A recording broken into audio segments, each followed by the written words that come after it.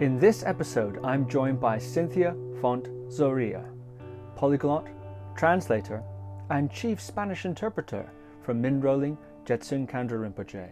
We learn about Cynthia's remarkable upbringing as the daughter of a diplomat, raised as a citizen of the world, and becoming fluent in 7 languages. We discover how, when her father was stationed in India, an introduction to Logpon Tsechu Rinpoche by the King of Nepal would change Cynthia's life forever.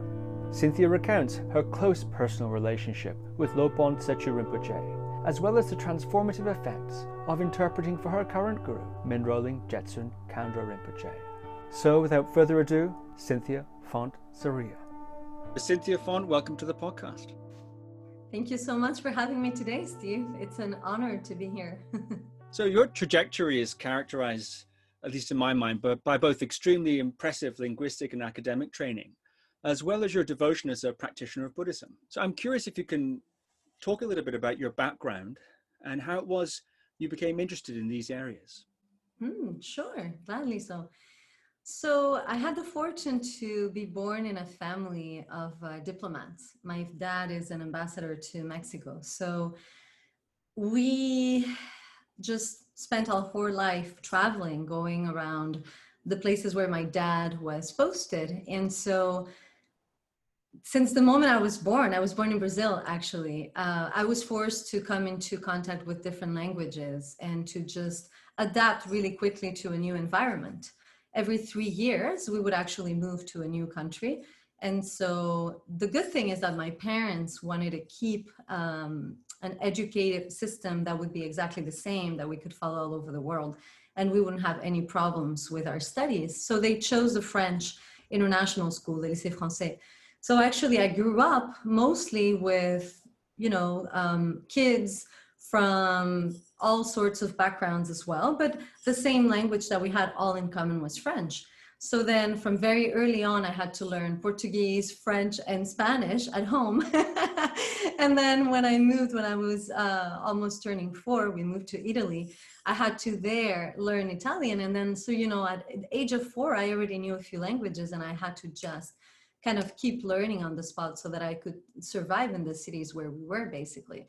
So that is the background for this love and passion that I have for linguistics and communication with people. Basically, it's just this extreme happiness and joy at being able to communicate in the native language with the people that I'm in. And so I guess that just developed later on for a passion for, literature and translation, of course, which we were almost forced to translate already, my sister and I, since we were kids, because, we were in cocktails and lunches and dinners and all of these kinds of events that happened in the embassy and other embassies we're invited to. And of course, you have access to people from all over the world. So we would be, in a meeting and speaking different languages at the same time. So I think that really shaped my brain and my way of thinking and viewing the world from very young age. And so fast forwarding to when I was 12, my dad was posted in Delhi as the Mexican ambassador in India. And in India, he had the responsibility actually of representing Mexico, also in Nepal and in Sri Lanka. So we had an incredible adventure going to Nepal and meeting the king of Nepal, King Birendra. And the king told my father that he wanted for us to go visit one of his most important gurus, a Buddhist master. And we said, of course, Your Highness, we're honored to go. And so he sent the next day somebody to pick us up at the hotel and took us to visit an incredible Buddhist master. His name was Lopon Tsechu Rinpoche. He was from Bhutan. He was a Kagyu master. And so, as a family, we had the opportunity to go visit him. And we had this translator that was accompanying us. And that was really the moment that changed everything in my life. I was 12 years old. I was sitting there in front of this Buddhist master that clearly had this aura of just love and peacefulness. And, all the qualities were just shining forth. And I thought to myself, really, I was so frustrated that I couldn't communicate with him directly. And I didn't really feel the translator was doing much justice to what I was saying, at least. And at that moment, really, something struck me. And I thought, well, what's the point? in knowing all of these languages in this kind of life that I've had if I cannot communicate with the one who might be the most important person in my life? So that was really the beginning of my journey, learning about Buddhism and Tibetan and all of that. Yeah, it's fascinating. Something I've heard from people who speak several languages. How many languages do you speak? 7. 7. Wow. Can you list them? Sure. So Spanish is my native language, then Portuguese, Italian, Catalan, French, Tibetan, and did I say Italian? Maybe I'm missing one along the way. English, of course. Right. Which is the hardest? I think Tibetan. Yeah. Perhaps I'll ask you why later. But one of the things that I've heard from people who speak multiple languages, especially growing up with multilingual, is that sometimes one's proficient or quite good at all the different languages, native level fluent. But sometimes I've heard multilingual people express a frustration that they don't feel they're really able to speak as articulately in the upper kind of academic or very high-end part of the language. How is it that you were able to obtain such a high level of articulation in so many different languages? That's a great question, Steve. And, I've been interested in that my whole life. The beauty of this kind of trajectory that we had growing up as a family living in different countries made it where I didn't really have to make much of an effort, in the sense that you have to live in the country, you have to communicate with people, and you're meeting incredible people because we were in a very privileged environment. Therefore, I want to say that it just happens in a very natural way. You just learn by necessity. You're almost forced if you want to really survive. And of course, don't get me wrong, I met a lot of other children and other people, expats and different members of the community in all of these different countries that would not learn the language of the country. And I always thought that that was just such a shame, because I thought, well, they're missing out on so much. So maybe, I think we had the blessing that my father is a poet and he's always loved literature. So I think he was also really emphasizing that at the house. And so we had the fortune that in the Lycée Français, the education in the French system is really, really high.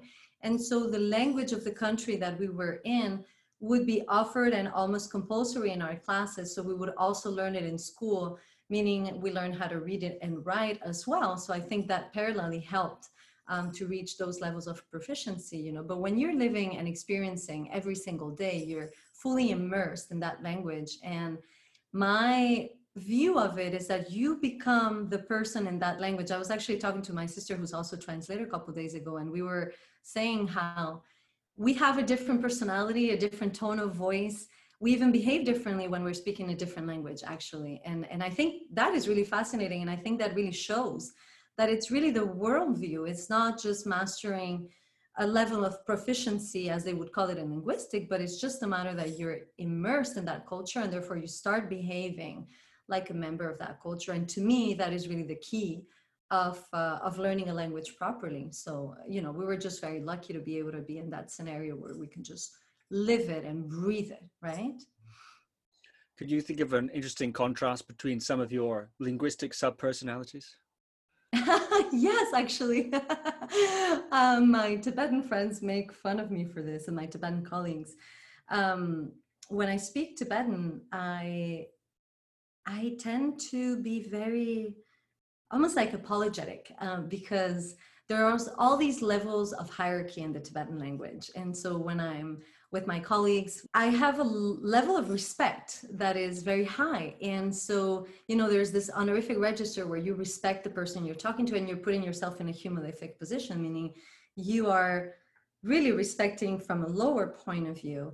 And then all these words like "I'm so sorry" come out, and I don't know, things like that come out a lot more than in other languages. So they always laugh at me and say, well, when you speak English, you don't do that. But I think it's just a part of wanting to honor that honorific thing, for instance. Yeah. Traveling around so much and having such an extraordinary upbringing, both in terms of being in different places and the sorts of people that you met, and perhaps even the sort of family that you were being raised in, which also sounds very extraordinary. What other ways do you think, perhaps not so obvious ways, did that experience shape you as a person?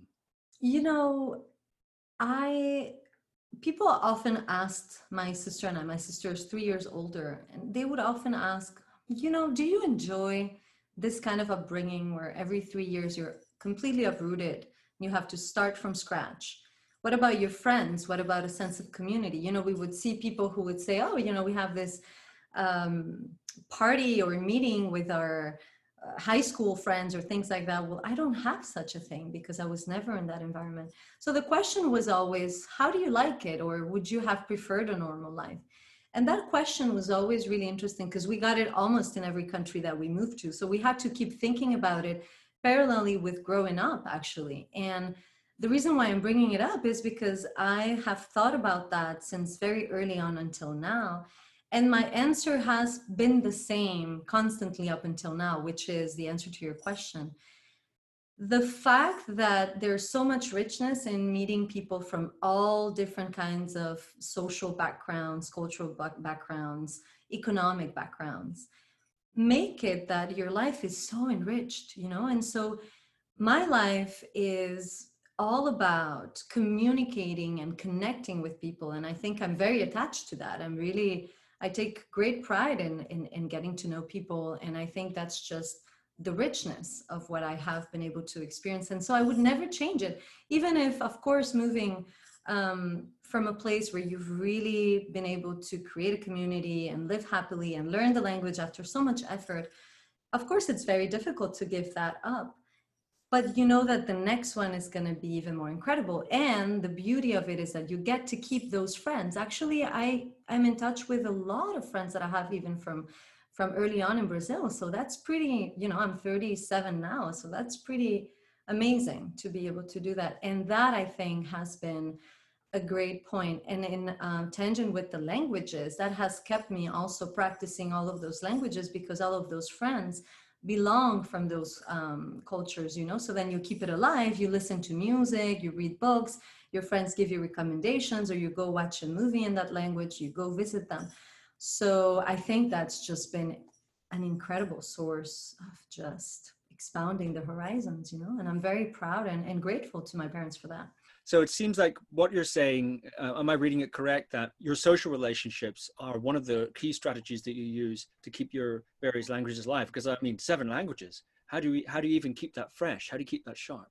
Yeah, that's a great question. It's actually really hard, as you know, if you stop memorizing vocabulary or practicing and you forget it.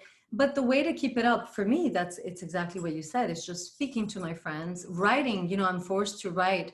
I never really learned to write Italian very properly, for instance, because I was really, really young. I was a toddler then, and I was focusing more on French, but I did still get the chance to get around it. So when I write or text some of my friends in Italy, then I can see that I have to work a little bit more on it, but it comes back. So reading, if you keep up reading books, listening to music, for me, music is a big one because I really love music. And so the fact that there's a melody helps, you remember the lyrics, and then you're practicing without even noticing. Like in class, I try to do things that are very playful and very lyrical in a way that you're not noticing that your brain is actually working really hard. So through the friendships, all of those mediums come in, and then watching movies, of course, then you're relaxed, you're enjoying. So it's all of those things that kind of make your brain work without knowing that you're working for it. It's just fooling yourself a little bit. Amazing. So, okay, you're 12 years old and you're meeting one of the king's primary gurus. At that time, had you had any exposure to Buddhism? And what happened next? It seems like you said this was a pivot point, both linguistically and perhaps even in terms of your religious orientation. Absolutely, absolutely. So at that moment, as a family, and again, I have to say that the influence of the family and the father was so important, because maybe if my parents hadn't been also so touched by that meeting, maybe I would have been like, okay, well, that was an incredible experience, and then move on. But I think we were all as a family so enticed and just really embraced by the kindness and the compassion of this guru that we made a point to actually go visit him several times a year. So we built a relationship with him. At that point, I was exposed to Buddhism, but very, very kind of from the outside perspective, because my dad had a translator and also an English teacher who was a Mexican young fellow who was a translator. Actually, he had already been learning Buddhism and learning how to translate into different languages, but focusing more on Tibetan. And he was a great friend. He would come home and have lunch with us. So he started talking to us about the community that he was involved with and trying to get us to meet some of the Buddhist masters that he was working with. And so he was kind of a door that opened to that world. So I had a little bit of contact, but not much. And, you know, I was going to school, I was a kid, so I didn't have a lot of leisure time or interest in doing other things that are extracurriculum, you know. But that trip to Nepal, meeting Lopan Chökyi Rinpoche, just changed everything in the sense that he gave us a teaching that day, and it really hooked us. And I remember asking, but this samsara that you're talking about, what is it? You know, and I remember having that word in my mind for months, thinking, what does he mean by samsara? I want to find out. And so that just really started and opened everything up. And it was really the connection that we had with him that brought us to changing our life. Now, my parents are not Buddhist per se, even though they're very interested in the philosophy, but my sister and I were invited a few months later to attend the inauguration of this Rinpoche's monastery in Nepal. And when we went to visit, it was just in the midst of being finished and painted. And he was showing us how the Buddha statue in the Lhakang in the main shrine room was being painted and things like that. And so a few months later, he said, would you like to come for the inauguration? And so my sister and I went. And we just happened to take refuge in one of the ceremonies I had no idea what I was getting myself into, actually. My sister said, you know, she gave me like this in the elbow. We were in the assembly. There were so many people that have flown from all over the world. And Rinpoche said, you know, whoever hasn't taken refuge, if you would like, I am going to give you refuge now. And so I looked at my sister. I said, what is that? My sister had been studying. I omitted to tell you. She had been studying already for 6 or 7 months Buddhism at a university in Delhi. And so she knew a little more than me. So I said, what is that? And she said, oh, I'll tell you later. Just raise your hand. You're not going to regret it. Trust me. And another friend who was next to us said the same thing. She said, oh my God, you won't regret it. So then I took refuge, having no idea what I was getting myself into. And of course, I don't regret it. So that's how it really happened for me. What's the significance of taking refuge in itself and also with a High Lama like that? That's a really, really important question that, you know, I don't even know that I'm qualified to answer it. I can say from the very external, very superficial point of view, that is really just the beginning, the starting point of your journey as an individual who really recognizes the 3 jewels as being the truth, and you take refuge in the Buddha and the Dharma and the Sangha until you attain enlightenment for the benefit of all sentient beings. So it's really your promise that you're going to, in the 3 roots, you're going to really give yourself to that truth that is going to be unfolded, that is going to be manifested in front of your eyes by the commitment of practicing that path. So I did not know that at that time. And at that time, in a very superficial way, what it meant for me was that receiving this tremendous blessing from this master with whom I had clearly a connection that was just from the heart, because I didn't know much about Buddhism. I hadn't studied it. It was almost like becoming the daughter or the granddaughter and just saying, you know, just take me by the hand and just guide me. So for me, that's what it meant, until, of course, I could grow a little bit in my understanding of that and deepen until somebody actually explained, until he explained in the teaching what it meant, you know. So, of course, you can look at refuge from inner, outer, and secret and innermost secret perspectives, of course. Interesting. So what happened next?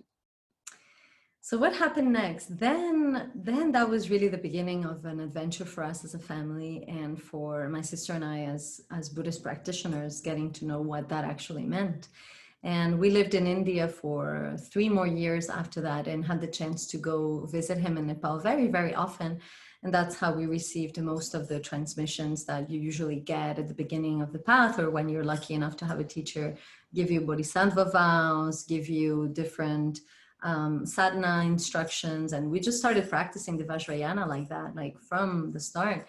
And that was really just incredible because I had never known Buddhism or a community or a Buddhist master in another setting, which means we were just in the room with this master, getting the teachings directly from him. And that was just something that, of course, it's really hard to find and very rare. But I wasn't aware because that's all I knew, you know? So then growing up later on, developing on the path, realizing what a fortune that was to just have that relationship.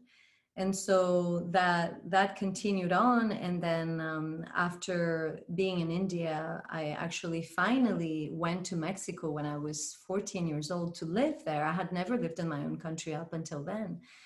And so I spent 3 years living there. And Rinpoche actually came and visited a couple of times and taught there, which was also pretty unheard of. So we just continued the relationship until 2003 when he unfortunately passed away. And then I had a whole other set of, I think, you know, almost existential crisis of what do you do when your guru passes away and what is next? And so that opens up a whole other chapter of my life at the point when he passed. And then I found the teacher that I've been with ever since. So that has been mainly the trajectory up until now, I want to say. How many years were you studying with Lopun Setchu Rinpoche? And was it mostly group teachings there in Nepal? It sounds like you were a personal student, actually, one-on-one, this sort of thing. And what were the practices that you were initiated in at that time? So it was really funny because he only spoke Tibetan and Bhutanese. And he had, this is so funny when I remember, he had a translator who was actually his main attendant. When I say translator, you know, I'm really putting it like that in quotes. He was not a translator. He was a lama that took care of him. And so we attended a couple of group meetings when some other students would be there visiting him, and we happened to be in Kathmandu, and Rinpoche would say, come and join. I'm going to give an empowerment, for example. I remember one time he said, I'll give an empowerment and you should come. We had no idea what an empowerment was, but he was inviting us and we went. And so that was actually, I think I only received about 2 group teachings or empowerments transmissions from him in Kathmandu itself. The rest, it was really just personal in his room. And I had no idea that he was really teaching me in a formal way because we were just sitting by, he was in his bed and we were just sitting by his bed, listening to him. At that time, we were fortunate enough to always come with our friend who was a translator, this Mexican friend that I mentioned, who was my dad's translator and teacher. So we were so fortunate. We had an actual private translator with us who was so happy to be there also with Rinpoche. And that just happened like that very casually. But anyway, in these other, I think 2 transmissions that we received, it was hilarious because he put his attendant to kind of translate who he didn't really speak English very well. And I just remember, and this is funny and it fulfills the purpose of what I was telling you before, that I just never really trusted translators. Rinpoche spoke for maybe 5 minutes and it was an empowerment. I think we received a Vajrasattva, Dorje Senpai empowerment, the Buddha of purification, you could say, at least at that point. And we kind of knew Rinpoche was explaining about the deity and the practice. And then this attendant of his functioning as a translator started telling us the story of how the Buddha gave his body to the hungry tigress in Namo Buddha in his previous lives. And we started looking at each other sort of like, are you sure that's what Rinpoche say? And so he just went on tangents and started telling us stories, which had nothing to do, obviously, with what was happening. But Rinpoche knew, and in his great wisdom and kindness, he would just laugh and bring him back to the point. So maybe it's because of that reason that it didn't happen too often that we receive these kinds of transmissions like that in public. And it was more of a, you know, smaller setting, and Rinpoche made sure that his words were actually transmitted the way that he was saying them. So that was for a few years until we left India as a family. And then I had the opportunity to see Rinpoche in Mexico and in Spain, where he also taught a lot. and just receive there were very large gatherings of maybe 300 people, 400 people that would attend his teachings. I didn't know that he was very famous and had students all over the world, so that's how I discovered his magnetism, in a way that, when we saw him personally in his room, we didn't know he had such a big following all over the world. So that's how it was. From the point of view of personal experience of practice, I don't know if you can recall, can you cast your mind back to those early days when you were beginning to practice, I suppose, meditation and, as you said, sadhana, various kinds, the sorts of effects you noticed or the sorts of experiences that you had? What was it like to begin practicing from having done nothing at all to being in such an unusual situation? I do remember. The first thing that I started with was doing prostrations, because we're starting on the Ngondro, the preliminary practices. That's actually what Rinpoche bestowed on us and taught us, instructed that we had to really focus on completing the Ngondro and practice it correctly.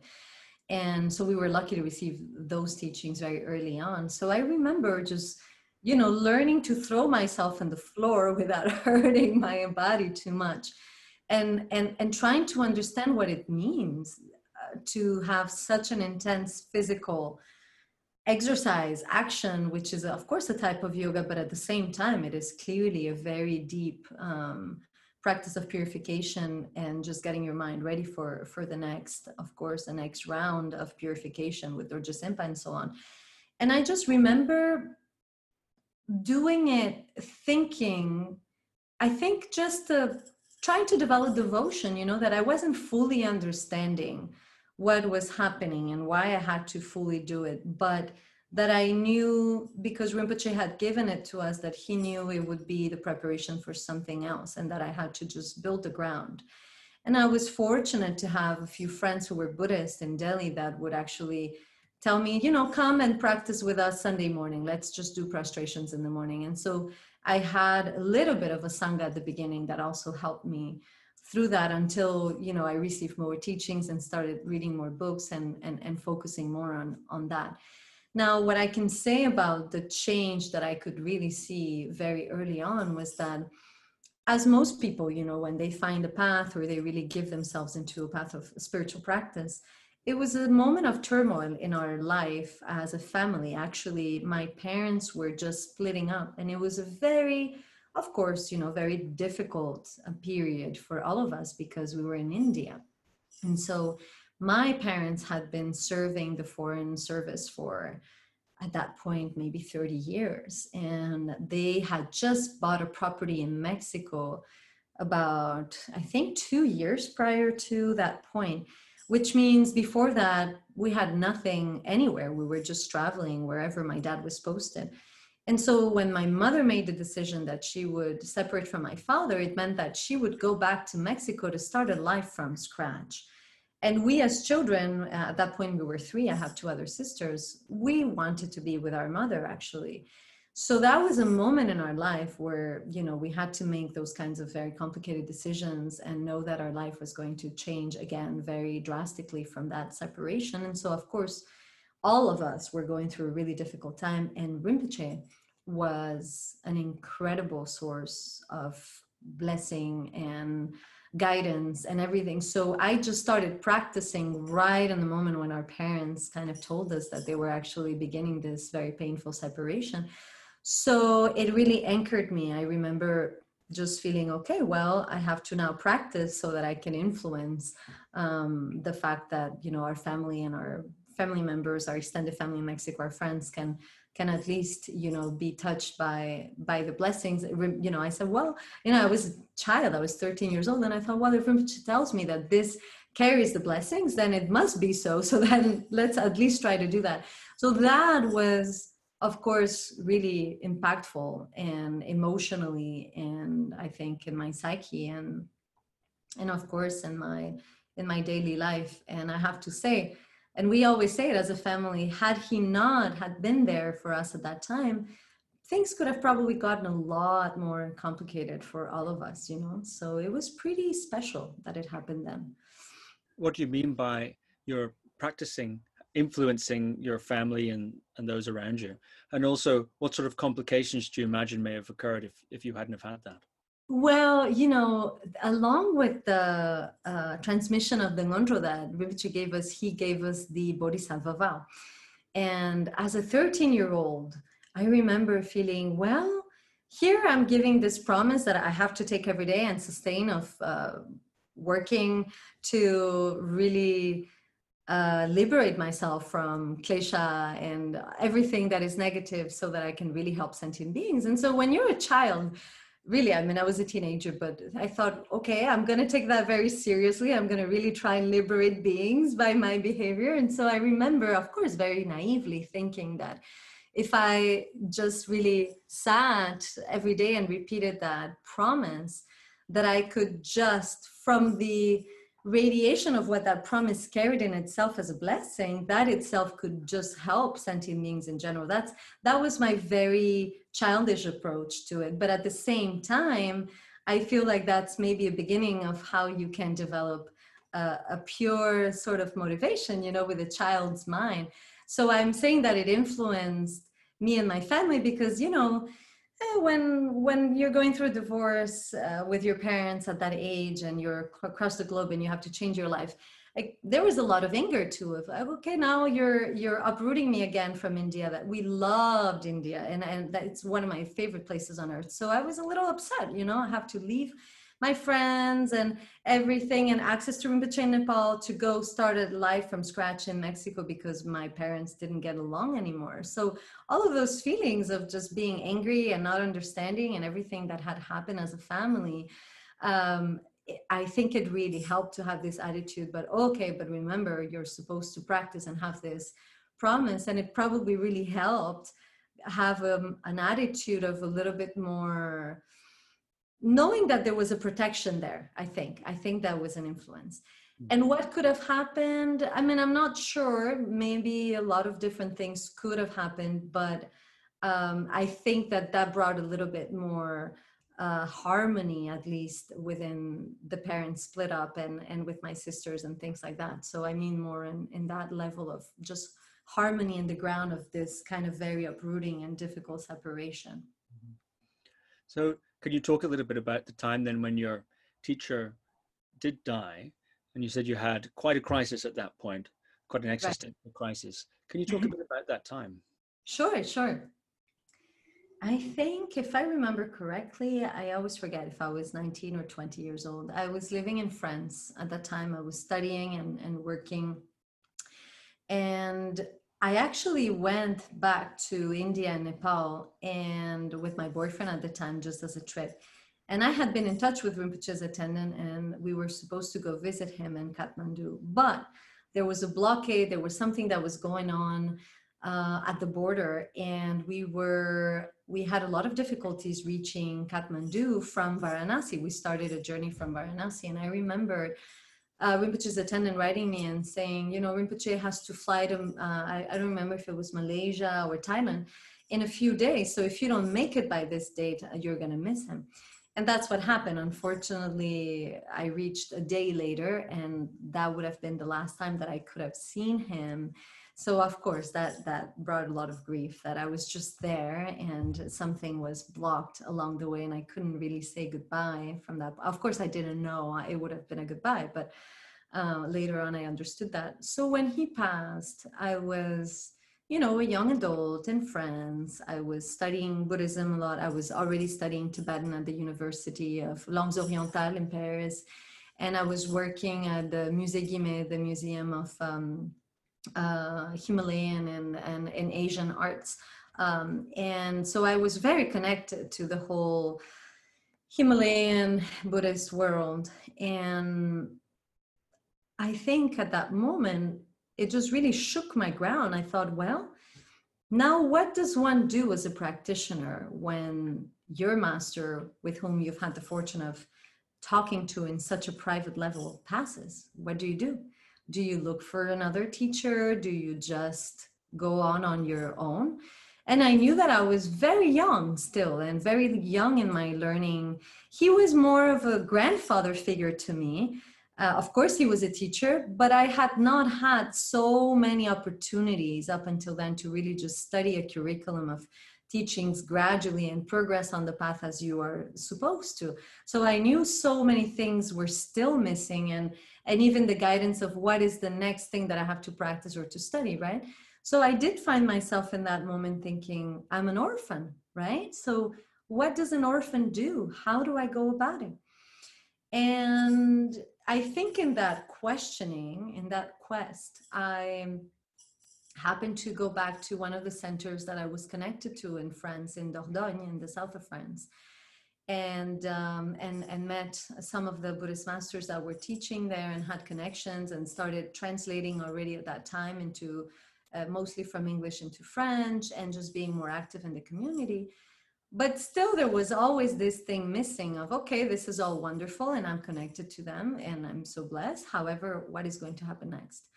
And it took about, I think, a year or two until I met Jetsun Kandro Rinpoche, Mingyur Jetsun Kandro Rinpoche, with whom the first moment that I attended a teaching by Rinpoche, I wasn't, it's not that I was looking to see which teacher would then fill the shoes of Rinpoche who was passed, but I clearly felt, okay, if I find guidance and I feel that somebody is going to be the person who's going to guide me next, and I'm not going to hesitate to go that route.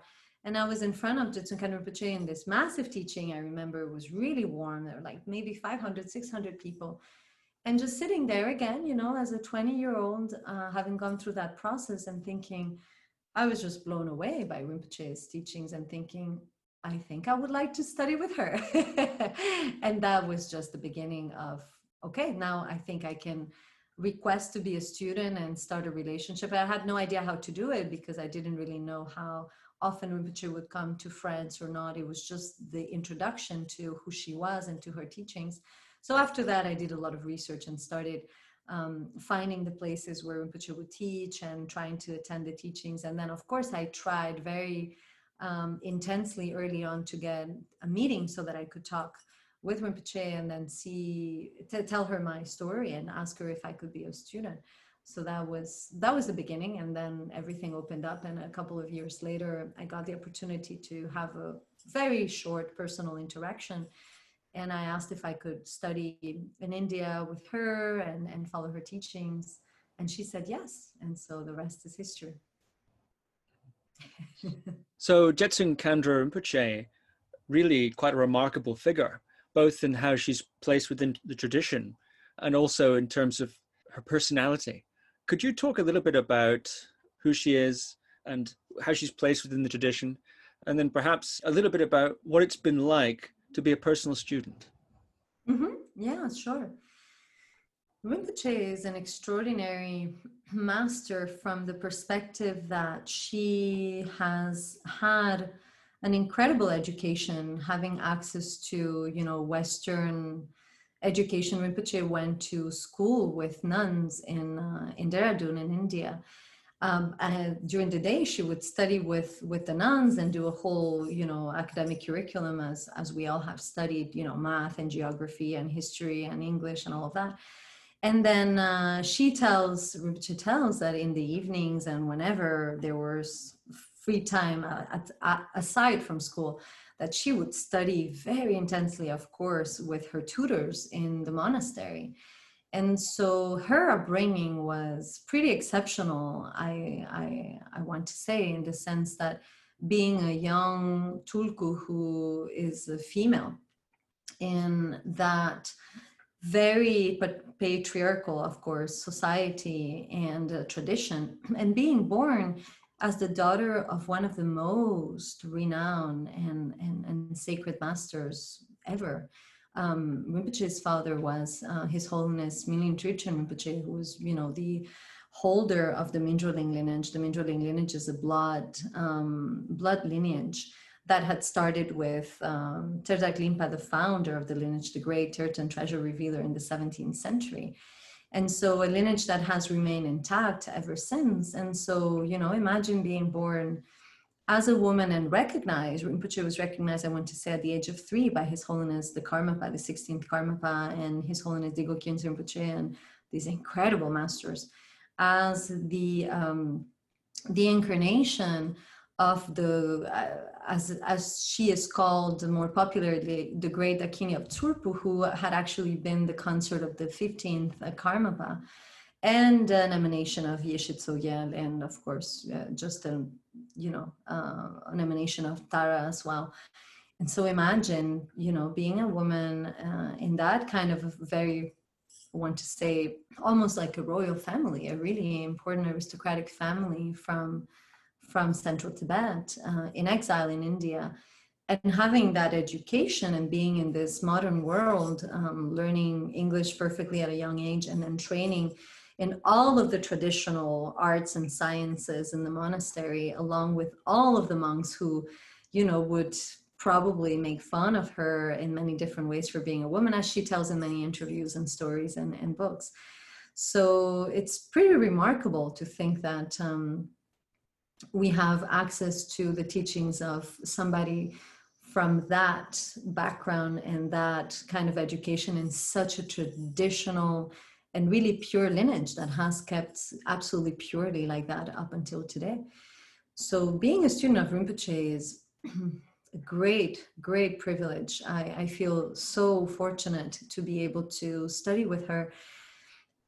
Rinpoche knows the Western mind so well that the way that the teachings are transmitted is within that pure line, as I was telling you, no adulteration. It's completely pure, perfect, the perfect, pureless Dharma, in a way that we as Westerners can really, really, really understand. She is a phenomenal teacher from the perspective also of her pedagogical skills. She knows how to talk to people that are like us. We live in the world, we are lay practitioners, we are busy, we don't necessarily make the time or have the time to dedicate our lives to being in retreat and to just accomplishing the path and the practices. And yet, she really transmits to her students how important it is to really dedicate oneself in the path in a very, very committed way, and to try and make more time for that. So it's just incredible to be able to have a teacher that knows the Western mind so well, and can really guide us in the path in a way where she says, if you really apply yourself to these teachings, you will get it, but you just have to do it with a lot of commitment. So I'm extremely, extremely grateful for Rinpoche's, her wisdom is just very vast. Can you recall an example of her interaction with you that reflects some of her qualities as a teacher and perhaps her understanding of the Western mind? I want to say every day, in every day that I have the opportunity to be in her presence, it is like that. There isn't a moment that Rinpoche is not teaching, from the, all sorts of different examples, how to really be, how to talk, how to behave, how to be with others, how to be kind. And when I link it with the Western perspective, is the mere fact that Rinpoche speaks English better than many native speakers that I know makes it that there's that direct approach, and again, you don't need a translator to speak to her if you speak English well. And also that makes it that we can receive a lot more teachings because it's all just very direct, very straightforward. And so to just being able to talk to a master directly in the language that you know very well, from that language to that language, without having to go through another medium, makes it that there's no ground for confusion, I want to say, and so that is a tremendous blessing.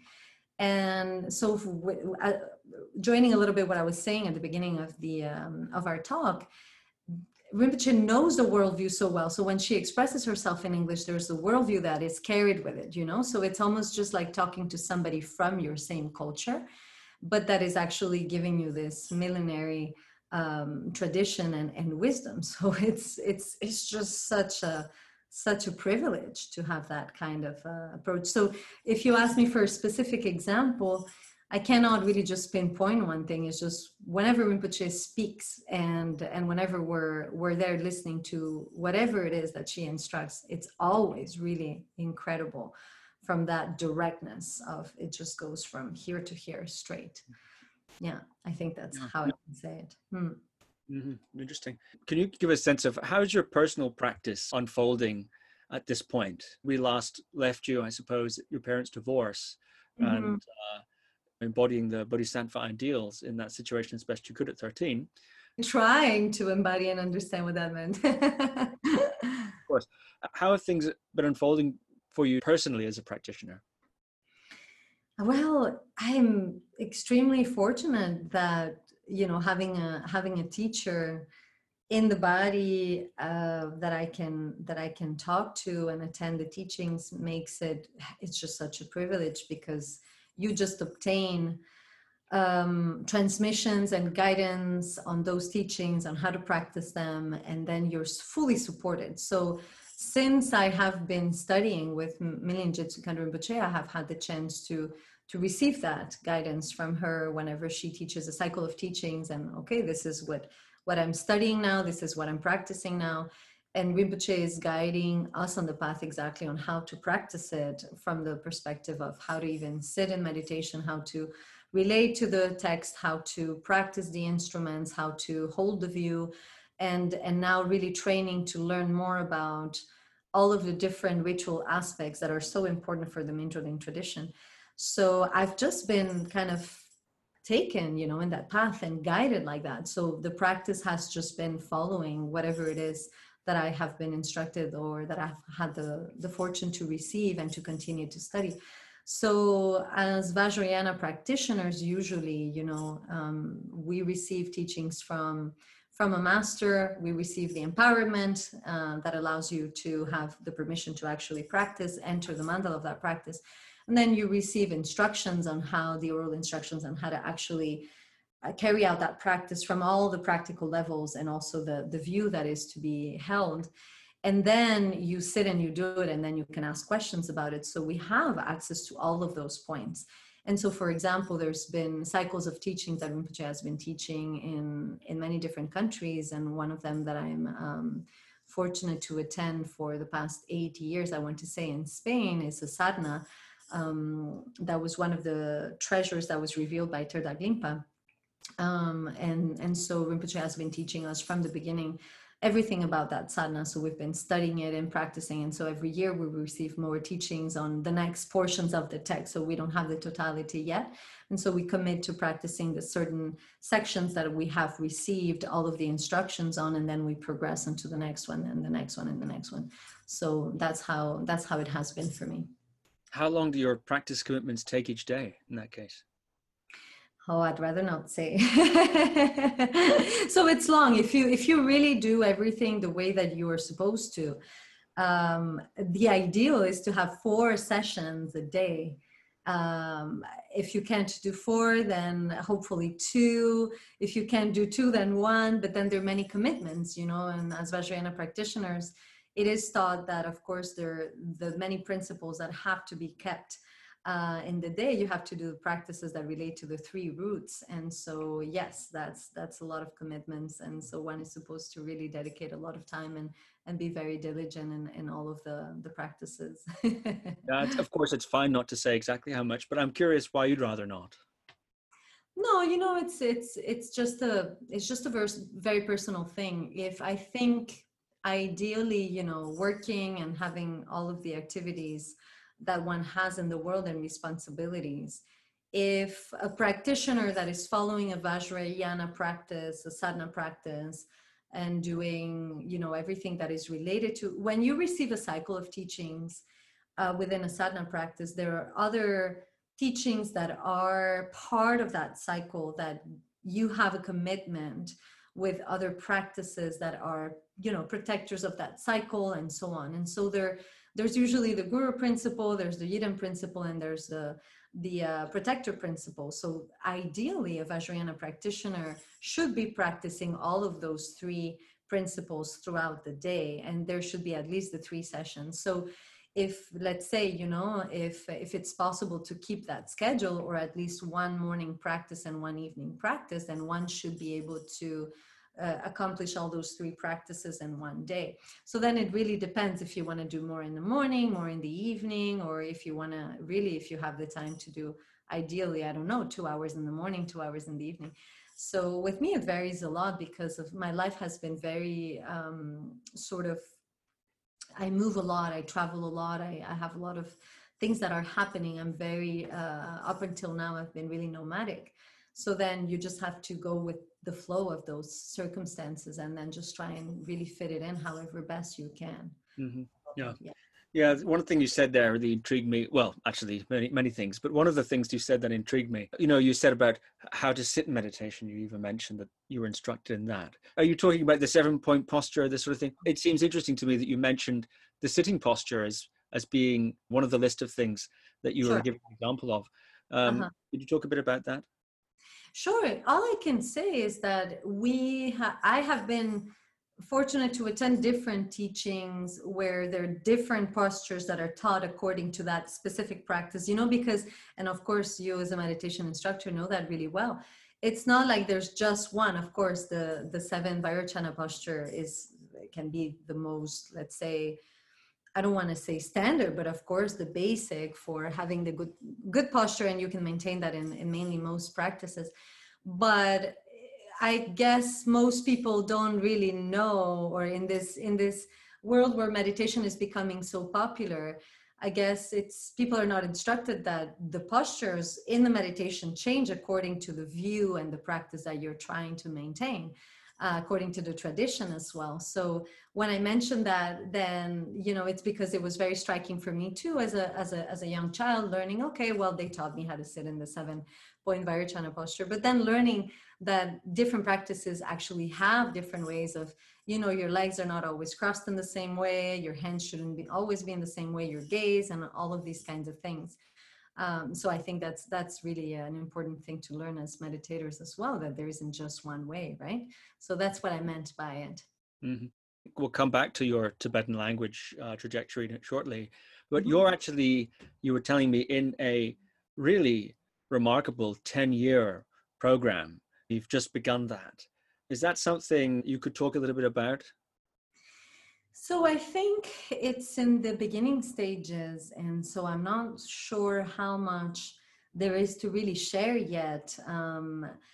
So there is a view, Rinpoche, Mingyur Jetsun Rinpoche and her sister, Jetsun Dechen Padron, have this incredible vision to train their students to be able to really hold in a few years, to be able to hold the Drupchen entirely as a community. And so to be able to have all of the training that entails, being able to sustain the view and practice, of course, attain the accomplishment of the sadhana practice, but also know how to play instruments properly, how to carry out all of the different melodies that are in a sadhana text, for example.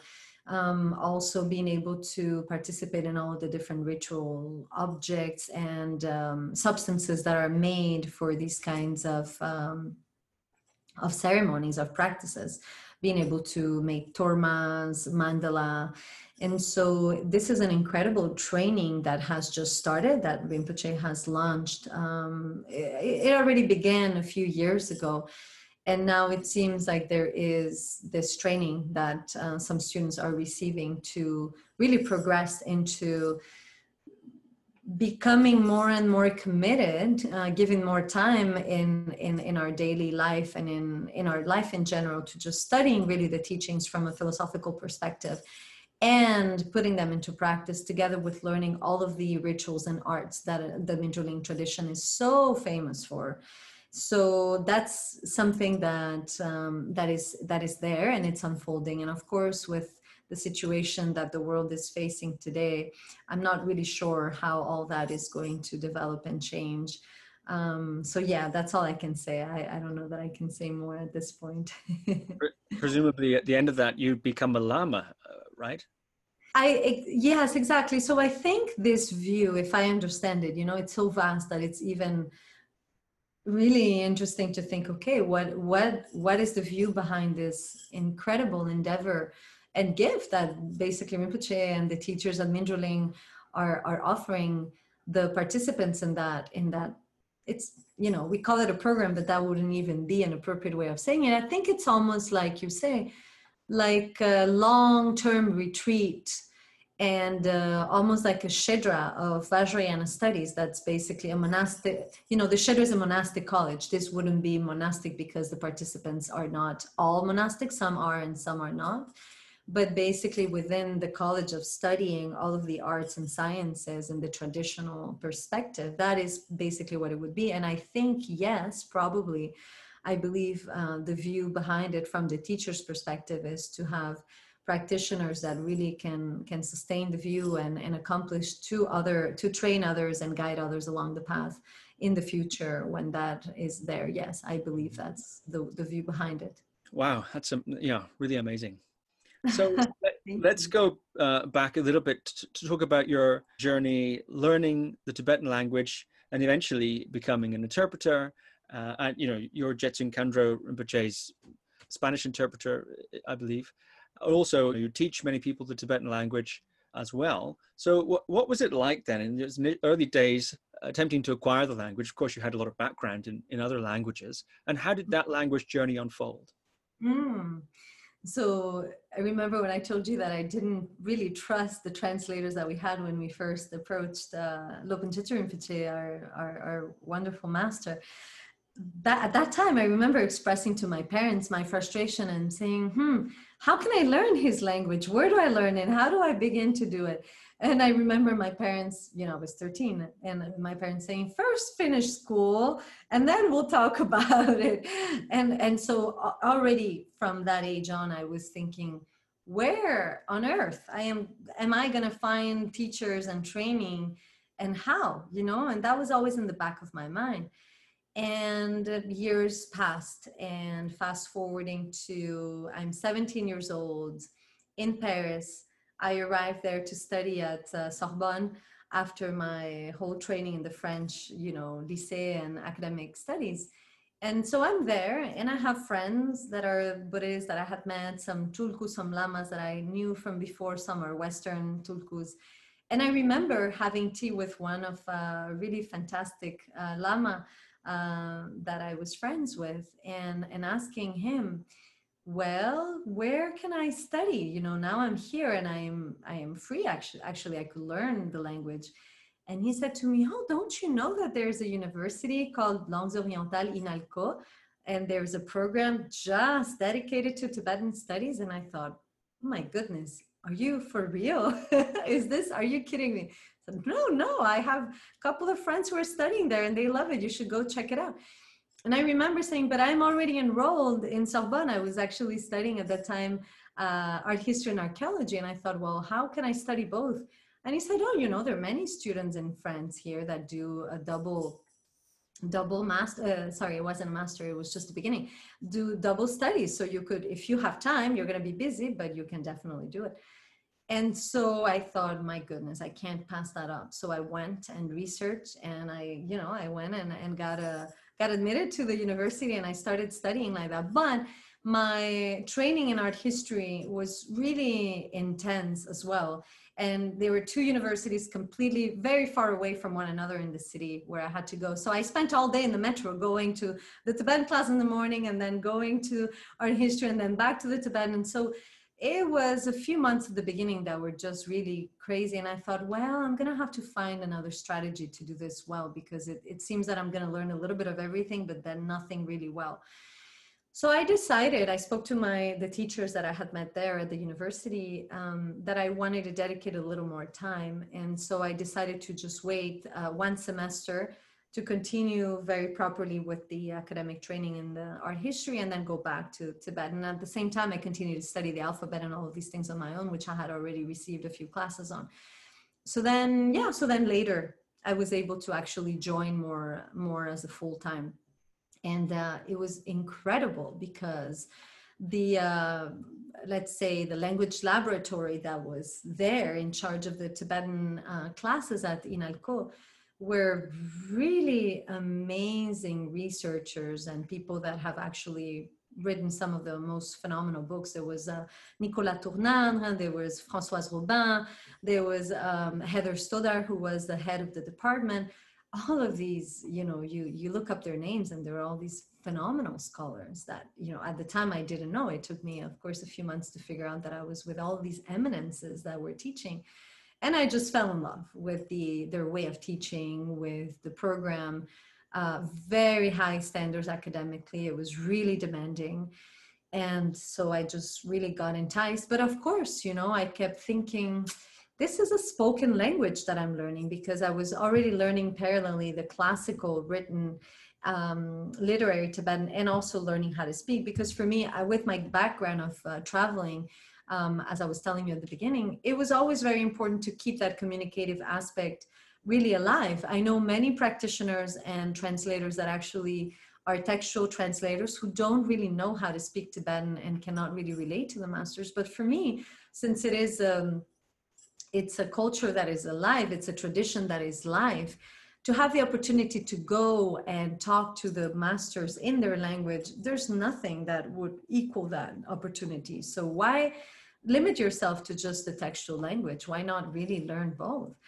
And that's what I wanted to do. But, living in France, it's not like I had Tibetan friends that I could just go out and have coffee and just practice the language. So you would learn and then you would forget. You would learn more, you would progress, and then you would forget because you wouldn't be practicing it. I was really on my own with my books and my teachers, but that's it. So I really wanted to be able to go study. Of course, my ideal dream was to study in Lhasa University and to live in Lhasa for a few years and just get very proficient. But, life took me in other directions, so I didn't end up doing that. So then I was looking for places in India and in Nepal where I could train. So like that, I started the training with them at the university. And then years later, I ended up spending more time again in India, traveling between Rinpoche's monastery and nunnery in Mussoorie and Dehradun, and then spending some time in Dharamsala and Ladakh with Tibetan friends, and then continuing to practice it and learning like that. And then it was only years later then I finally decided, well, I need more training to be able to become an interpreter and a translator. And I looked and looked and looked, and there were many programs that were wonderful. I actually did enroll in Lhasa University and wanted to go study, but that happened in 2008. It wasn't a very favorable year to go there, and I had some other things in my life that happened that I just couldn't go study in Lhasa.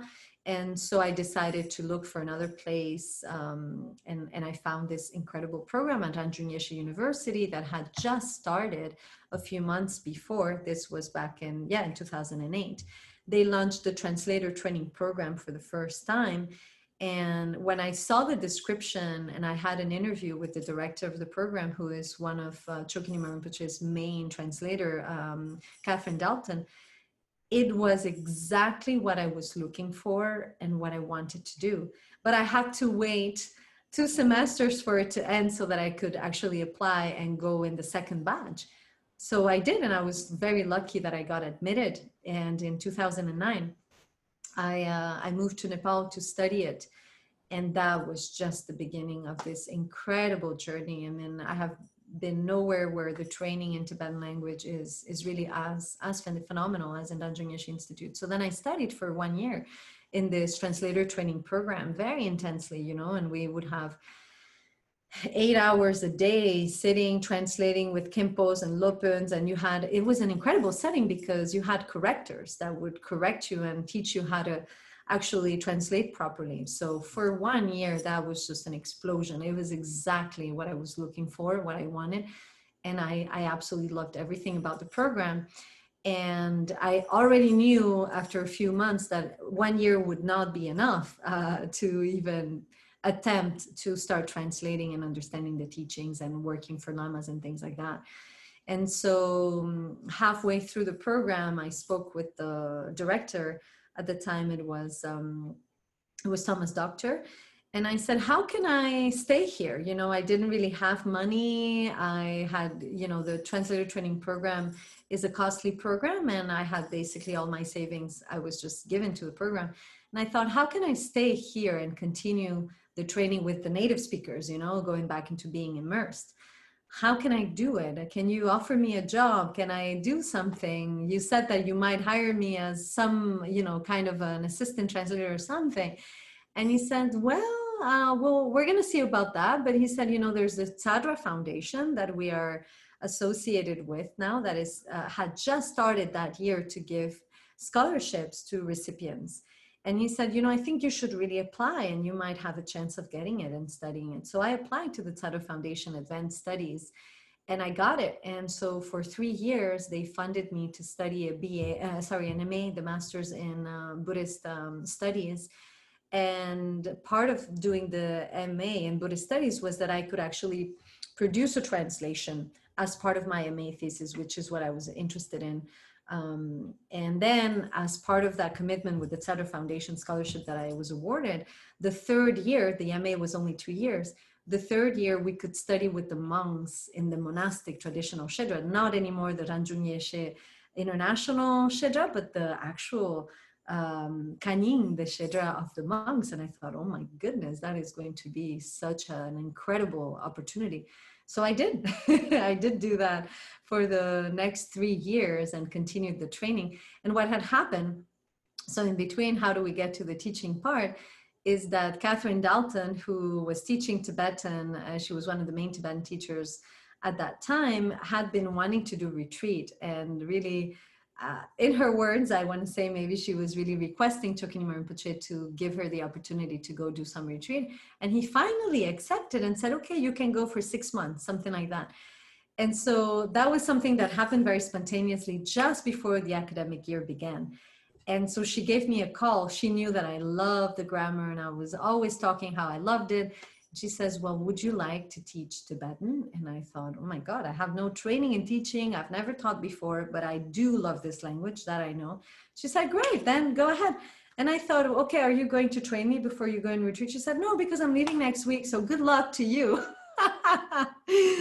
And that's how I started teaching. So I started teaching Tibetan in 2010 at the same time that I started my MA and then did the monk Shedra. So I was doing that for the next years that I was working and studying at RYI. Fascinating. You're really eating, sleeping, and breathing Tibetan language at that time. It's very, very rigorous schedule by the sounds of it. What's something about interpreting in general, or for a great master like Jetsun Kandra Rinpoche, what's something about interpreting that people who have never done it but wouldn't know about? What's something surprising about it? Oh, that's a beautiful question. I always say that people who have the opportunity to be in that role of service are, I think, incredibly fortunate because you are a conduit. And so a lot of people, when they say, oh, such and such interpreter is great or whatever, I always think actually there's just something at a different level that takes place. Of course, there's all of the skills of the person, the learning, the practice, the sustaining the view as well. I mean, you have to be, in my mind, it's very important to be a practitioner that has really a commitment and is trying to understand the view in order to translate properly. I think that is, of course, key when you're translating Buddhist teachings. But at the same time, the way that I view it is that you open yourself up to be just the channel and that wisdom from the master, and that the master is also invoking that wisdom from the Buddhas and the Bodhisattvas, just passes through. It's almost like there's a current that goes through you. And so at that point, it doesn't really matter who you are, what you've done, what you haven't done. I think if there's like this purity of keeping that in mind, that it's actually a transmission. That's what most people might not know or think about or reflect on, the fact that it is a transmission of what? Of power and of wisdom. So to me, the interpreter is somebody that opens themselves up to the devotion of, okay, let's be that. Let's be the channel from which that can really shine forth. And so for me, one of the greatest joys when I have the opportunity to interpret is that you just let it all go. You just give it all. There's nothing that you're doing. It's just being in the moment, receiving that tremendous wisdom and having the opportunity to retain it very well, because since you're working on having to rephrase it in a way that people can understand it, it really stays, you know. It's you're studying it, it's the privilege of remembering it in a way that maybe if you're just receiving or passively studying it another way, it doesn't happen at the same level. So there's that, I want to call it, there's some kind of a magic that happens. So yeah, that's what I can say from my perspective. Yeah, and I mean, it must take an enormous amount of language skill and also theoretical knowledge, or I suppose not theological knowledge, philosophical knowledge.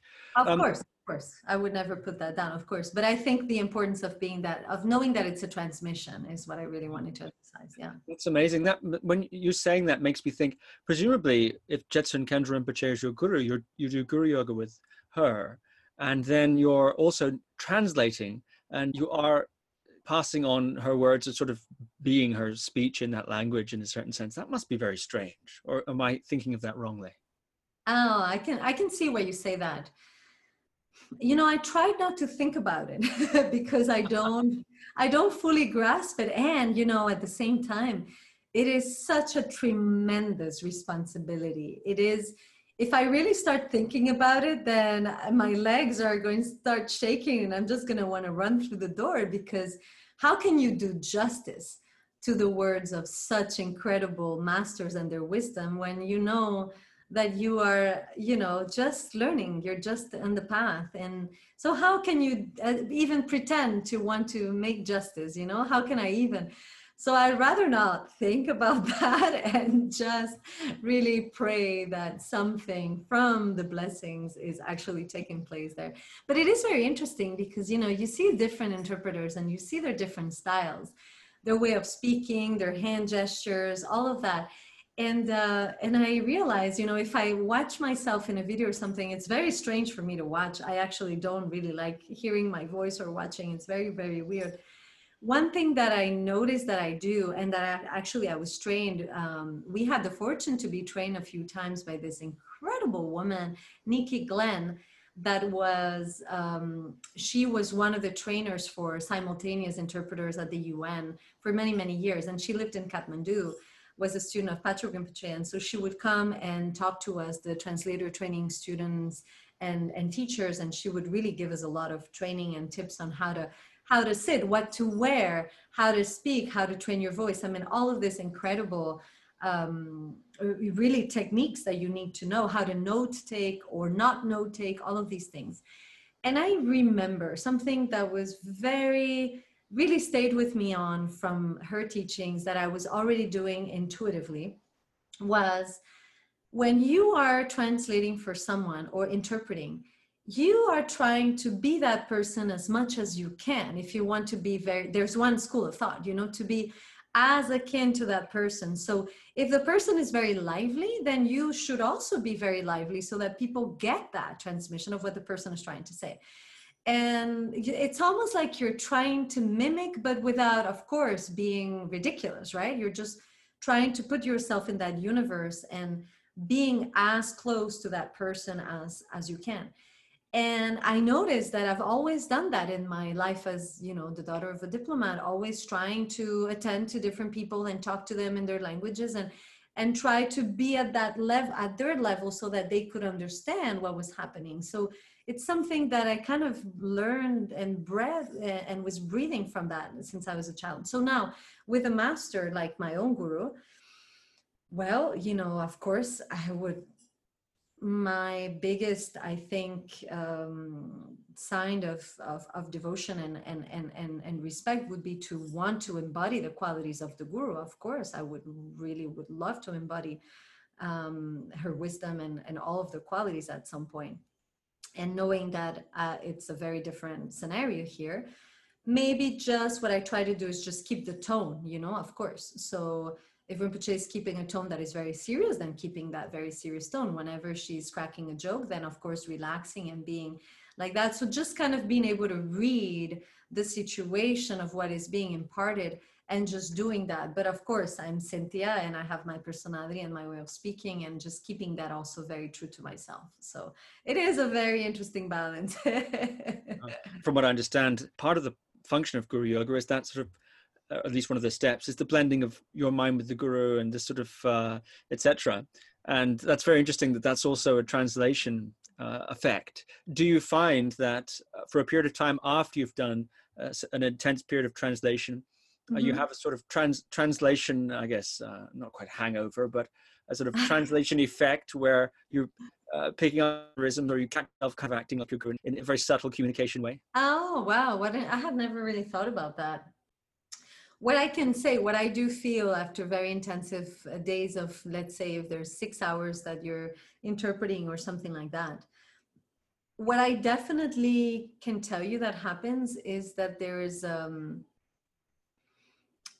a quietness that is just so lovely. It's almost like this mental chatter is really not so present because of the clarity of having to be so intellectually active, and so it's like a meditation, is you're so focused on what you're doing and you don't have time to think. It's on the spot, right? So therefore it has to happen, so you have to be 100% concentrated, otherwise it doesn't go well. It's happened to me many times, if I get distracted.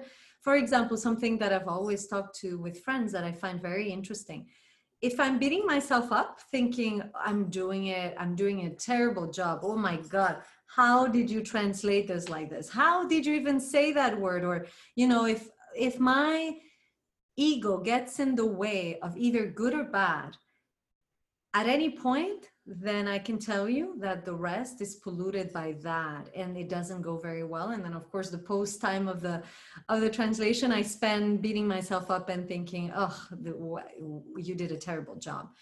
If I'm able to just keep the concentration and try to ignore whatever judgment of good or bad and just be there, then at the end, after that period of intensity, there's just that really incredible rest that happens, of just clarity, of just being peaceful and being very present. I think I don't know how to explain, but just being in a state where you're very present, very alert, and very calm. And that is something that I have to say I love about this, if I can call it a job, or this kind of service, is that this is incredible, because to me, it's not something that I have been able to tap into from meditation. It's a very different thing, but yet it's very, very powerful. And the way that I interpret it is exactly what you've just said. It's just getting the blessings from that Guru Yoga, from the teacher. Yeah, 100%. Now, I think you said my connection broke down for a few seconds, but I think you were saying if it affects communication later. It does, in the sense that I don't really want to talk or chatter so much after that. And I'm a very chatty person, you can see. But after that, I don't really feel like engaging so much into talking with people, because of course I'm exhausted too, and you do feel, I don't know if you've had that experience from teaching meditation and being with your students, is that for me, something happens after translating, is that you can really see the speech that is virtuous and the speech that isn't. There's a point in which you almost just get so tired of, oh my God, all I do is just gossip. Like, oh, when I use my speech, I have nothing really just very interesting, or there's no wisdom in there. And so when you've been using your speech to translate words of wisdom, you can really feel there's just a different effect. And that becomes very apparent, I think, as an interpreter and a practitioner. So I kind of get tired of my own self, So I don't want to hear myself talk. That's amazing. All right, perhaps then to start to go into the conclusion, I know you teach Tibetan, of course, in institutes like Rangjung Yeshe, and also privately to private students over the internet, presumably people who are linguists and want to learn the language, perhaps for professional reasons or academic reasons. And also a lot of your students, I imagine, would be people who are Buddhists and are interested in acquiring the language for their same reason as you, to talk to their gurus, or to be able to read the texts or read their prayers and understand them and that sort of thing. Mm-hmm. So I'm curious, in your view, how important is it for somebody who's interested in the path of Buddhism that you followed? How important is it to have the understanding of the language? And if they do begin to acquire it, what sort of things unlock to them that they may otherwise not be able to access? That's a really phenomenal question. I keep thinking about it all the time, actually, too. I think there are different levels of commitment, right, in practice, and also different practices and traditions. From what I have gathered in the Vajrayana teachings, the language is really important. Being able to understand the concepts directly without going through translations, I think, and I have received teachings on the fact that having that direct experience of what a term might mean is actually almost a meditation instruction, right? And so when you have, so I'm going to bring this term up because it's such an important term and it's so known. I'm not going to attempt to really translate it because I can't. But the term Rigpa, for instance, Rigpa, which means to clearly view, to clearly know, to clearly see, that would be one of the root meanings of that word. Now it gets translated in different ways and it gets used. First, I have to say it gets used in different contexts. It's very important to know that certain terminology is used in across the board in different teachings. It can be used in Abhidharma, it can be used in Madhyamaka teachings, it can be used in Dzogpa Chenpo teachings, and it can have a very different meaning according to how it is used. So, as a foreigner who's learning, okay, Rigpa or Rigpa, as we say it in English, can mean, only awareness or clearly seeing, can be a misunderstanding, because depending on the context in which that word is used, it doesn't just have that one meaning. And so to know the context and what is trying to be conveyed by that word, and that specific, whether it is pith instruction or whether it is more of another context of teachings, whether it's in the sutra teachings or something else, then that makes the big difference. So as a practitioner, I think to have that direct access of knowing is just an incredible way to just clear the confusion of our concepts and our misunderstandings. So the terminology is very clear when they speak about clarity. What is clarity? What is luminosity? All of these terms that can be very touchy-feely as well, or can also be really important in the philosophy. What do they mean in this specific context? So something that can be called clarity might have many different ways of being expressed in the Tibetan language. So by seeing that word in a text, you know exactly the context and what the instruction is behind it. So for me, I think that anyone who really would like to study and practice more deeply the Vajrayana teachings, if there's a notion, maybe not learning Tibetan fully, people don't have time, we're all busy, and it's a big commitment, as you have seen it yourself, at least to have the ability to know the way that the language functions and to know etymology can be a tremendous benefit for one's own understanding and that direct approach. So I think that would be the main thing that I could say, regarding that. That's wonderful. And I'm wondering then, to finish, if it might be possible for you to say something in Tibetan, perhaps a saying or a passage of some sort that you're particularly fond of, so people could hear the language. Oh, I would become really shy to do that. It's the most awfully rude thing to ask, and you can say no. Oh, I would have prepared something.